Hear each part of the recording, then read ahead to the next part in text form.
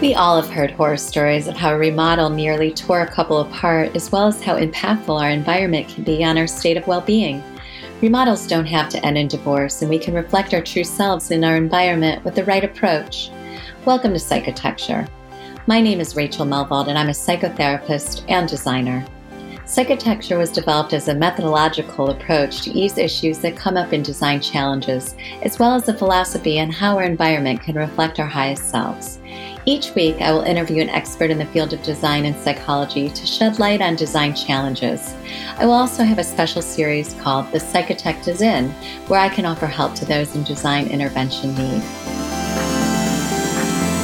Welcome to The Psychotect is In, the sensory integration series. Today, we're going to be focusing on a very exciting opportunity to be interviewing architect Janet Krause of Krause Architecture. She is a fascinating architect. I have just really felt it was serendipitous to cross her path recently as we're talking about how we feel and live in our environments. Janet is an architect that very much holds that value in her practice. As we've moved from color, we're transitioning to color and light, and I thought it was serendipitous that Janet has worked with James Turrell as an architect on many projects. So we're going to go through how we feel in lighting as an architect, lighting in art, and obviously going to the experimental in James Turrell's art installations. Janet, welcome. I'm so pleased and grateful to have you here today. Well, I'll speak about the Rodin Crater project, which I served as a model builder for James Turrell since 1988. And he started the project after doing some very preliminary explorations in using light as art, or painting with light, and the psychological effects of that, which has an effect on the body. Relaxation, meditation, spaces have been created throughout the centuries for this type of effect. Temples, churches. He chose Rodin Crater because he wanted to create a place where you could observe astronomical events, natural light, natural starlight, moonlight, and also sunlight through tunnels and chambers that are designed together with an astronomer who knew how to capture astronomical events on a 10,000-year calendar, working together with James to design the spaces. So he started in his career to carve light out of a hotel room, and later went on this much larger scale. The crater is 3 miles across, and a lot of the work has been done. It's still underway, but in recent times, it's gotten really good support because people who have experienced other works of light by James are very enthusiastic. What we've done, the group of us, led by James, we've created a destination. And a destination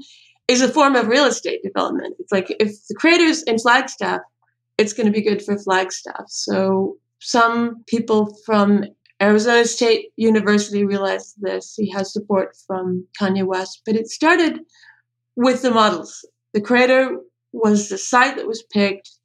He secured the land with a combination of purchase and land leases. And then in order to get the work done, it had to have funding. And this isn't the kind of funding where you build a building and then sell it or rent it out. The funding isn't going to come back to you from the crater, but because it's a space of ceremonies and gatherings and that sort of thing, business is done at a very high level in these kinds of spaces, whether it's a yacht or a crater or a park, church or a temple. All these spaces have the ability to get people together to enjoy the experience of the space. And in this case, some of the experience has been quite dynamic. Like the alignment of the sun and the moon through the tunnel only occurs so many times on the calendar. So that creates an event. People come. And so the people who have given money have gained it back through the connections and business deals that they make around it. It's great for Flagstaff. It's great for Arizona. Eventually, it will be a destination linked to the Parks Department. It's unique because it's an earthwork, which is a sculpture by an artist using the earth. So it's not a park. It's a modified natural landscape. It's a volcano. And the way we did the initial stages, we made models, and then the models were used for the development. But the models don't show what the space will do. So the models are a scale model. It's like publication exhibition level.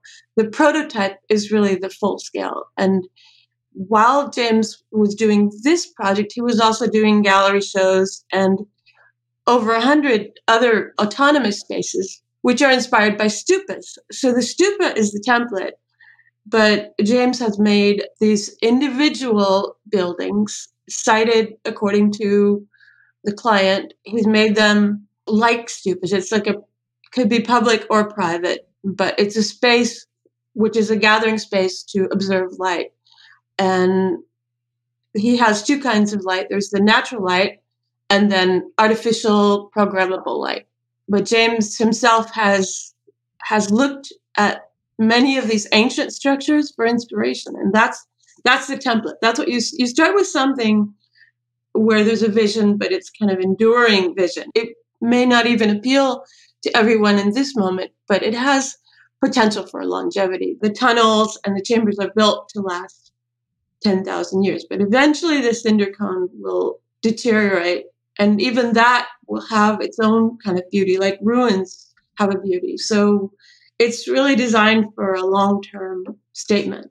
And that's so beautifully put, Janet, because I sense that is your value in architecture and building homes, right? It's being a visionary of how architectural sites can last. And like you're saying, maybe not in the moment of the zeitgeist of where we're at, but in particular with you and Terrell, his vision based on, just so myself and our viewers understand, I'm looking at these fascinating photos of the stupas. Is that how you? Yeah, these are ancient structures that were used as gathering places and temples. They were usually in the landscape, not in the city.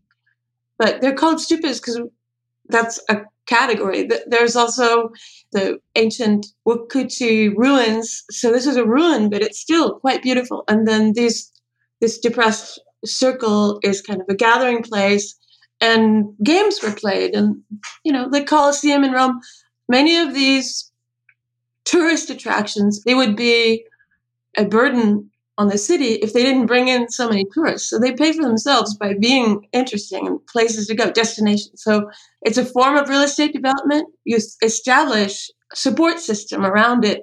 You establish a purpose and you create value in the adjacent areas. And that's been true for some museums, like the Dia in Beacon brings $7 million of business every year to Beacon.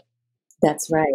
There's other examples in residential sector, like golf courses, for instance. If a golf course is built, the houses around it will be more valuable. Attractions, the Eiffel Tower is an attraction, so people will come and business money will be spent. And the crater is kind of a developed long-term sort of tourism destination. It's also a work of art, and it also has a very specific series of events which can be viewed in a specific way, some more often than others. There's a chamber where you observe the North Star and the floor is tilted.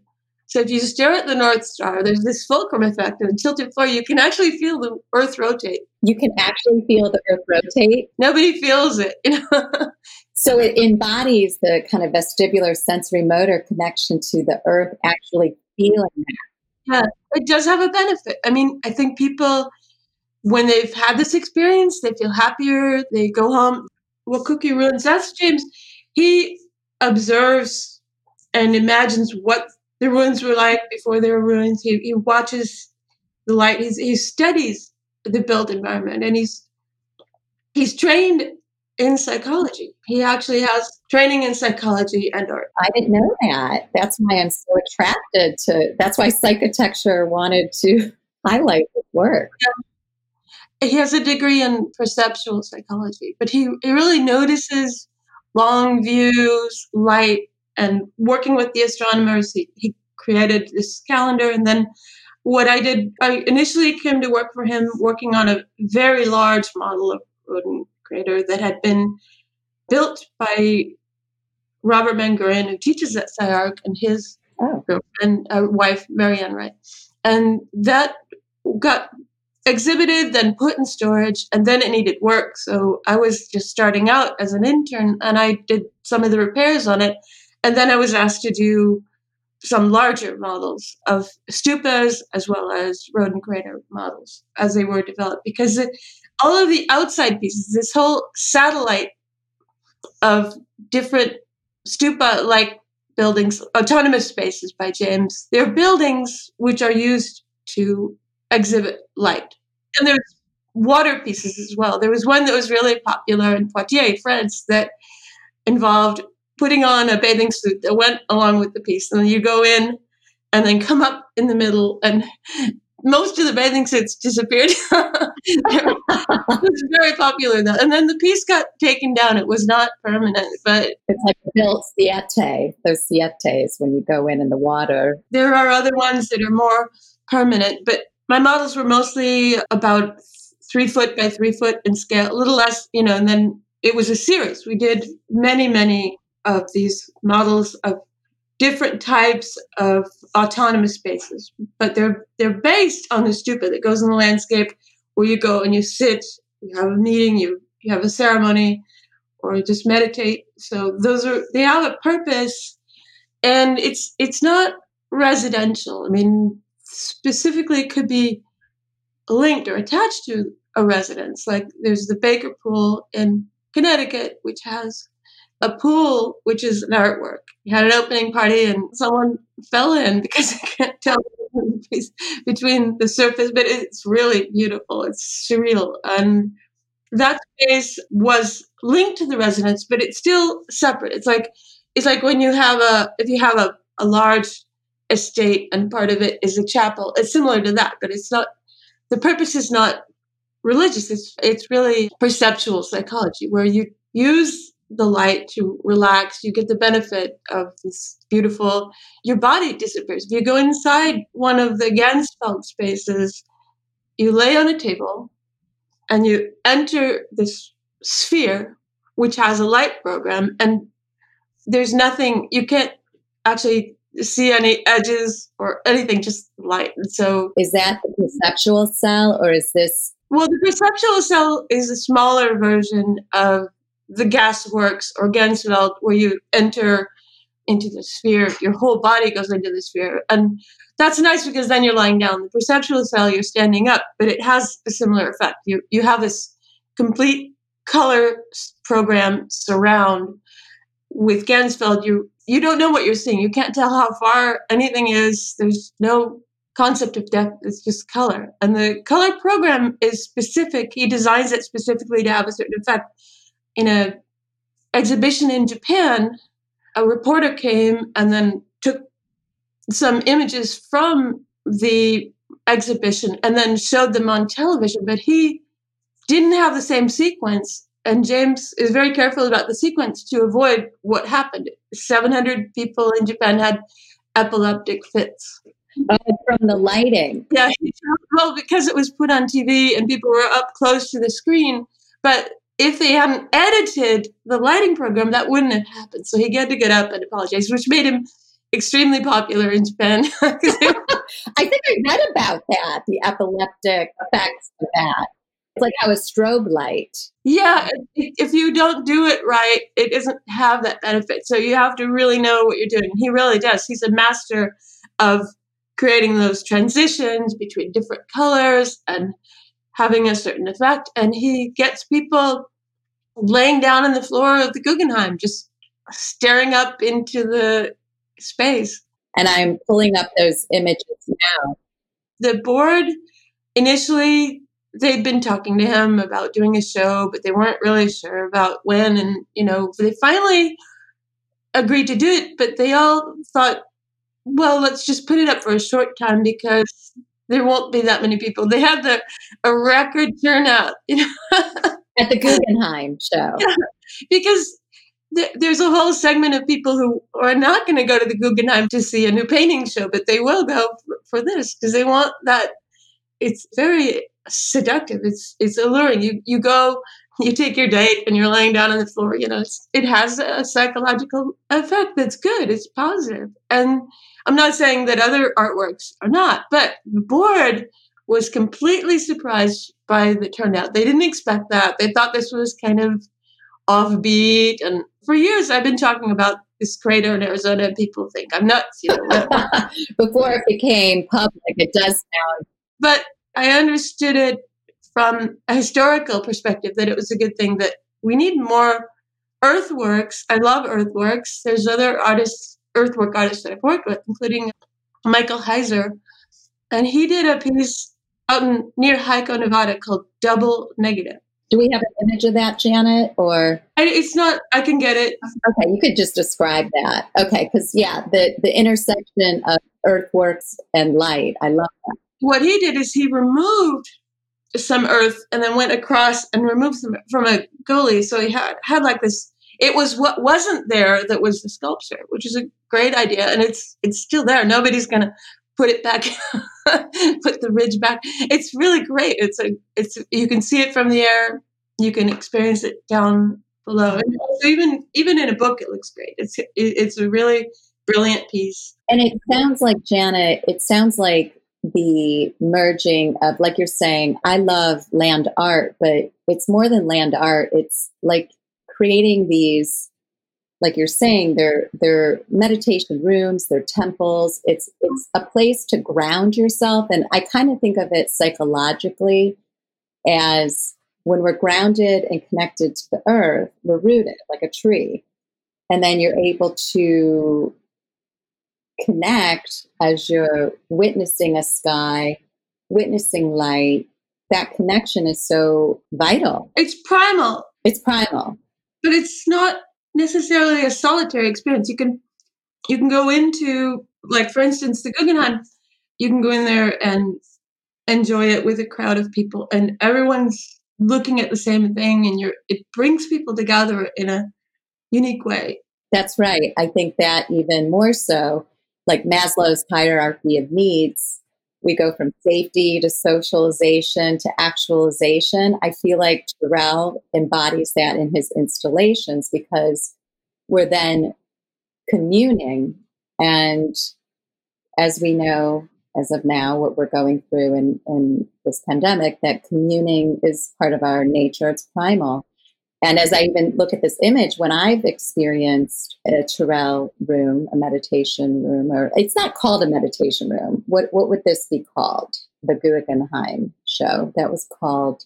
It's not meditation. It's simply a light installation. It includes the sculpted fabric surround and then the light program, which changes color throughout the day. And people come and they lay down and they experience this very slow change from blue to red. And it has a spectrum.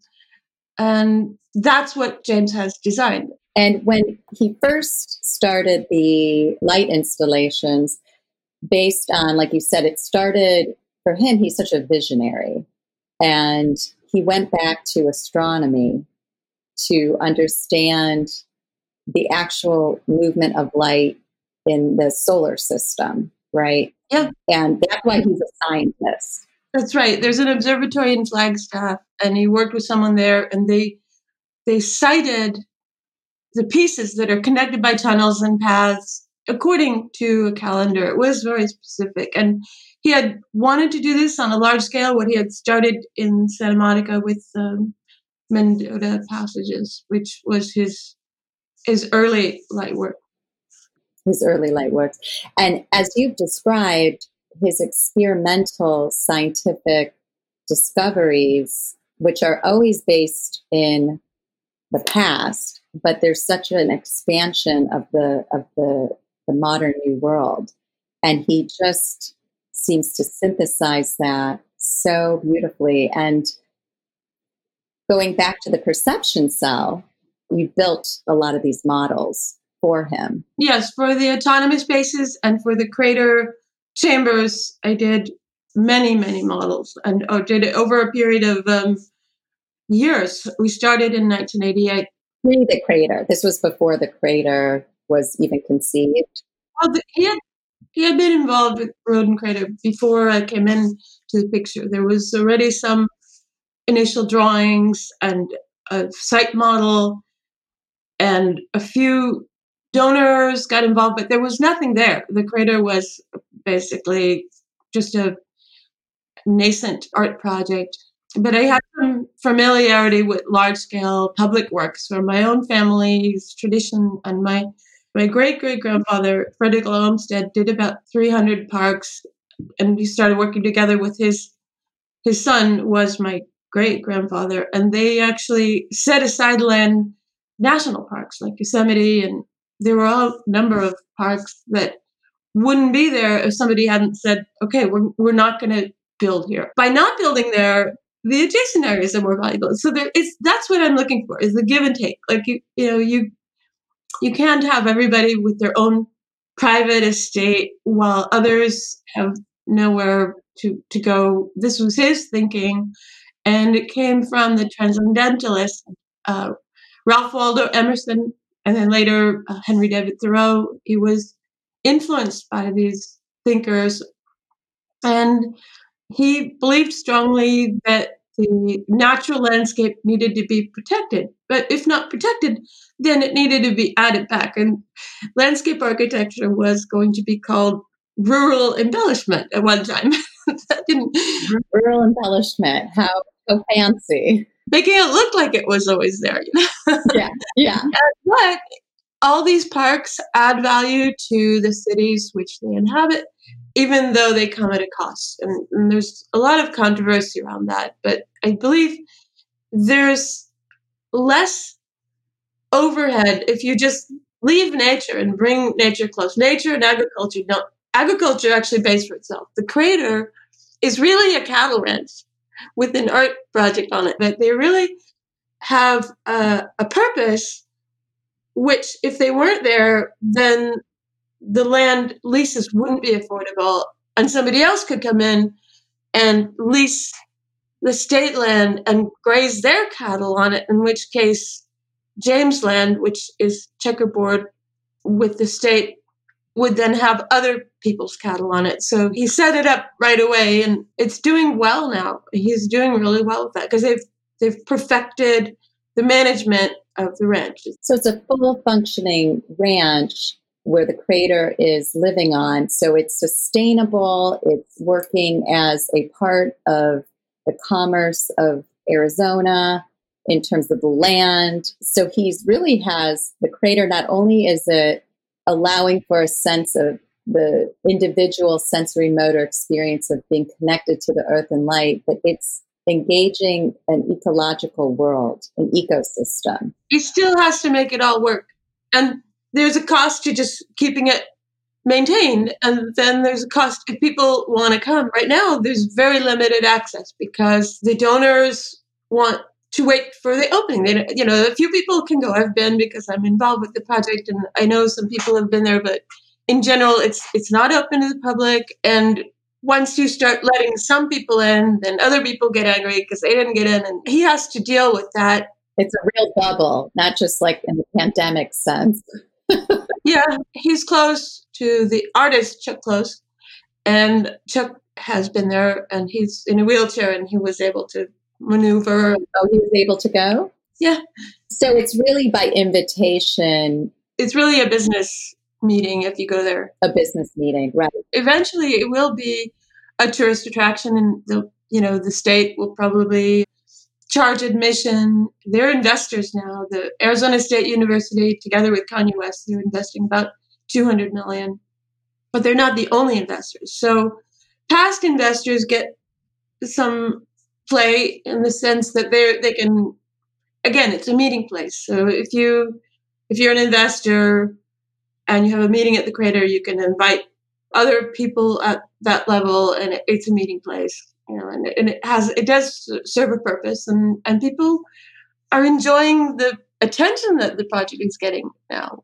Well, he always seems to be able to, it's like kind of getting people at the table. Like I've been in the Kordansky Gallery conference room installation he created. He's having people commune. And I always think in psychology, looking at different parts of ourselves, maybe this is going too deep here, but we look at, the protector self, the shame self. Like a lot of what I do in psychotherapy is putting different parts of ourselves at the table. And I feel like he creates a communal going to the table. And like you said, this is a place of business affairs now, but it's generating a natural peaked interest that's organically growing with the right investors to maintain it. Can you speak to, you've had your own, obviously, because you've done the models, you've been an integral part of creating the crater. How was that experience for you to let our viewers know, like, what was that from start to finish? How was that experience for you? Well, it wasn't easy. Some of the models were quite complicated to construct. I was building out of plaster, but I got skilled as I went along, and I did the Stupa models. All of this is a skill, and I'm a skilled model builder, but I felt like it was worth all the effort because of the outcome. What would eventually come out of this, I could really feel good about it. I'm not making any models for anybody. I have a long relationship now with James, and his wife Kyung is fantastic, and we're all in this common effort. I may not have given millions of dollars, but what I gave was worth a lot. So I've become, in a sense, part of the family. So you actually got to experience going into the crater, obviously. Oh, many times, yeah. I went there with the French Chamber of Commerce when there was an event there, and we had to stay up all night, and then they became like I went with a friend of mine who's also an architect. We were there to help, and we had to take them somewhere else because James needed to get some stuff done. And he's like, can you take the French Chamber of Commerce to some other tourist sites? So I became a tour guide in addition to being an architect and model builder. And I went to help whatever way that I could. I believed in this project I think there's a legacy there, and it fits with my own family's legacy. And I think large scale landscape projects need to be undertaken by many different people. It's not just money and the designer, it's all the different factions which have to be sorted out, including the cattle ranching operation. They have to work for the crater to work. Everything has a place in this. And so it's like a corporation, but you don't see anything except this tunnel and then some chambers. But the whole thing is an operation. And it's also like a pilgrimage for these dignitaries from France that had traveled so far to go and connect with the land and be a part of this. When he does his light installations, is he replicating the actual blue of the sky? Well, the artificial light, he's designed sequences to have a specific effect. It's not the same as natural light, but when you're in a sky space or you're observing the sky through an oculus and it's just before dusk, you actually see the light change, and there's this effect. You're staring into an infinite void, essentially. It's like a Ganzfeld, but the Ganzfeld with the artificial light, it has a boundary. You can't see the boundary, but the natural light has no boundary. Okay, so no boundary. That's fascinating to me. What is it that you refer to, the Gensler? Ganzfeld. It means complete field or perceptual deprivation is a phenomenon of perception caused by exposure to an unstructured uniform stimulation field. The effect is a result of the brain amplifying the neural noise in order to look for the missing visual signal. It's like seeing and being blind at the same time, if that makes sense. You can't tell what you're seeing. I've done it, and I feel like I forget my body. I'm just looking, and then I'm just in light, and your eyes take in the surrounding, but there's no scale anymore. So you can be inside this perceptual cell or a larger Ganzfeld, but when you're experiencing the light the natural light and the sky, there's no limit. And that's what I've talked to a few architects and designers about, that effect when there's an open horizon. There's no boundary. You're kind of absorbed into that space, is where we're kind of, like you're saying, it's such a connected experience. It's almost like we're connected to our soul. It transcends. It's a kind of perceptual tabula rasa. You don't really see anything, and so you forget. Also, there's this forgetting. So not so much it's sensory integration, but it's like you're saying, you're seeing it and you're disappearing in it, and it's a very ephemeral experience. It's dreamlike. You're alert, but it's dreamlike, and you can enjoy it for whatever period of time you wish. In the exhibitions, people line up for this. They really want this experience. They enjoy it. So the crater is different because it's really about natural light, astronomical events, and it's definitely a unique project because you're witnessing a natural phenomenon, which is a crater that's been altered, but in a way that is respectful. Yeah, it's really an exciting prospect for all of us, I think, to someday visit. And I think what's so special right now is to get the opportunity to talk to you about the ins and outs of this magical journey you've been on with it, and to see the images and to really understand how the ecology, the land, light, astronomy, how this is a project of natural light, whereas maybe the other installation projects are working with artificial light. Right. What also is great about Roden Crater is that it's an ancient type of project, but it's being built in modern times with modern standards. It's ADA accessible. It's really an event space, and it has many different features, which you find in the stupas, but they're all brought together in the sequence with tunnels. And so it's a destination. And I think it'll be great for Arizona, great for Flagstaff. So. And do you anticipate a time where there is going to be a public entry experience? Well, they're talking about 2024 now.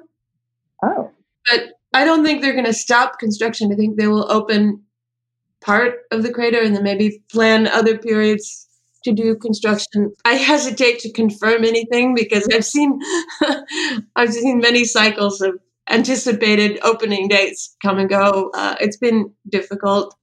And I feel that it's a very, very worthwhile and enduring project. And I concur with that, Janet. I am so blessed to have this opportunity to learn more about the ins and outs and how you played such a key role in developing the models and really obviously connected to the whole system of what the crater has shown for us. I think for our viewers, there's a lot in this interview trying to understand perception, light, installation projects that he's done, as well as the crater. But you as an architect who goes from light to land, I think we have to share with our viewers to end the wonderful vision you have for the future home, just the future experience, and how you just enlightened me with your story about the Happy Llamas. So I'd love to just kind of end on that story, and I'm going to hand it over to you to tell us. Okay, well, we call this the Happy Llamas, but these are actually guanacos. But what I noticed, I love land conservation projects, where large sections of land are open. And this is one of them. This one's 500-acre preserve near Bethel Woods. And the owner of the property started rescuing camels, and then he started buying tortoises, alpacas. He loves animals, but he was doing it as a rescue project. And he had this tent. That's a tent that these animals are using to live in. So we made a plan to do 9 agriculture buildings with an Amish crew from Pennsylvania. The bidding process, everything we went through we set it up so that we would do something that they do all the time. We weren't trying to do something new with architecture. We were just trying to do some really good run-ins. And this is a place where the animals live and sleep at night, where they're safe in winter. And so it's their home. And so these are the Amish. They built these structures in about 2 weeks each. It was just incredible. It doesn't have a floor, it doesn't have a bathroom, but it's an animal house.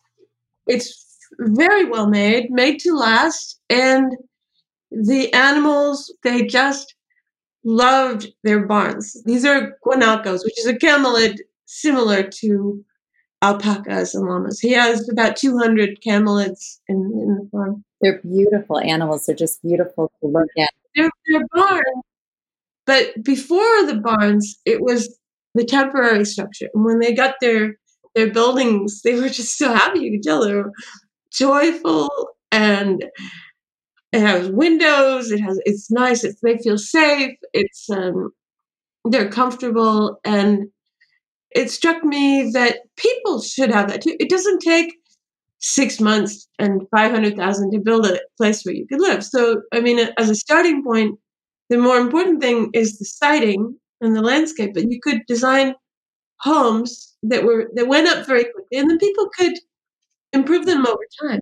They don't have to have everything from the get-go. And I think we need to move from a culture of mortgages to a culture of public space and other uses of our wealth, because inflation actually has harmful effects. The dollar doesn't have a strong buying power when there's inflation. Yes, I've owned a house where the value doubled in 1 year. It's like making money, but then you have to put it in the next thing. So I just think we need to rethink it. Doesn't mean anything's wrong with other models like apartment buildings and so on. Just it would be great to have something. I have a number of friends who don't own homes, and they have student debt, and they're just like wondering what's going to happen. And there's a psychological benefit to owning your own home, as long as it's not too much work to take care of it.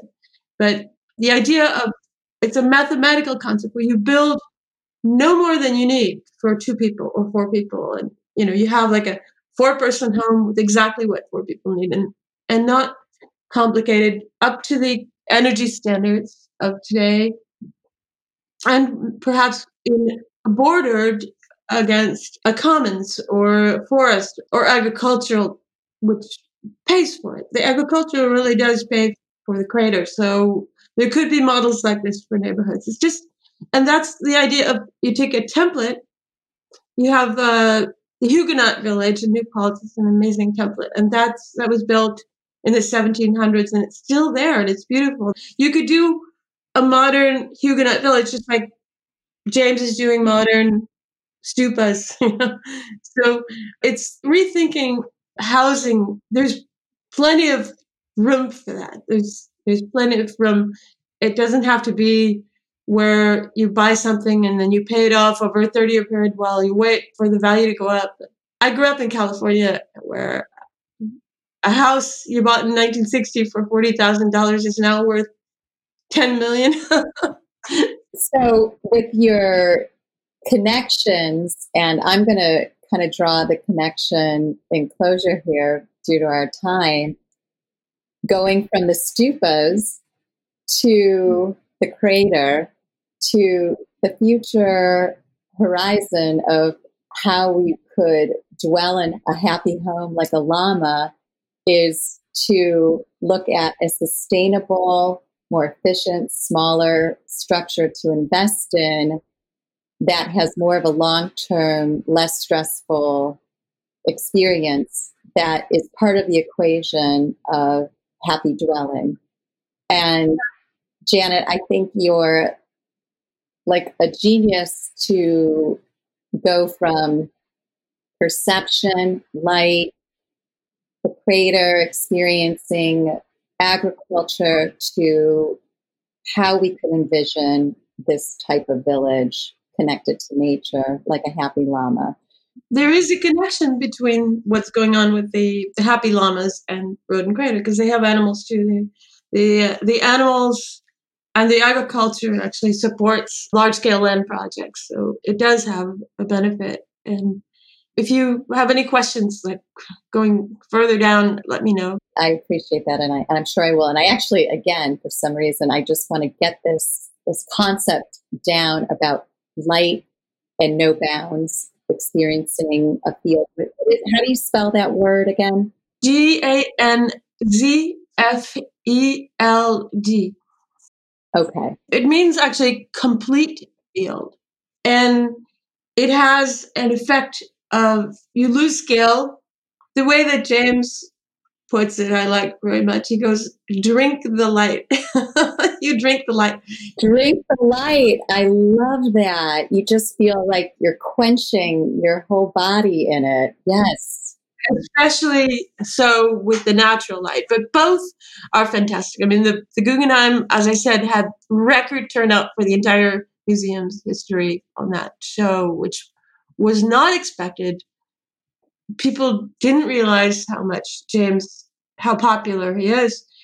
Collectors, they like to buy things they can take home. James is a little unwieldy on that level, but there are collectors who buy his works. They have to build them. They have to create the space, and it's architecture, but it's architecture that's used to exhibit light. To exhibit light, architecture that's used to exhibit light. Right.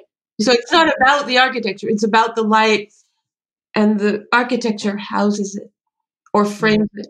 Even with the natural light, it does that. It frames it. Well, cheers to drinking the light and happy llamas. And thank you so much. Take care. And I look forward to our future collaboration. Okay, thanks. And anything you have a question about, just let me know. I sure will. Thank you so much, Janet. Bye.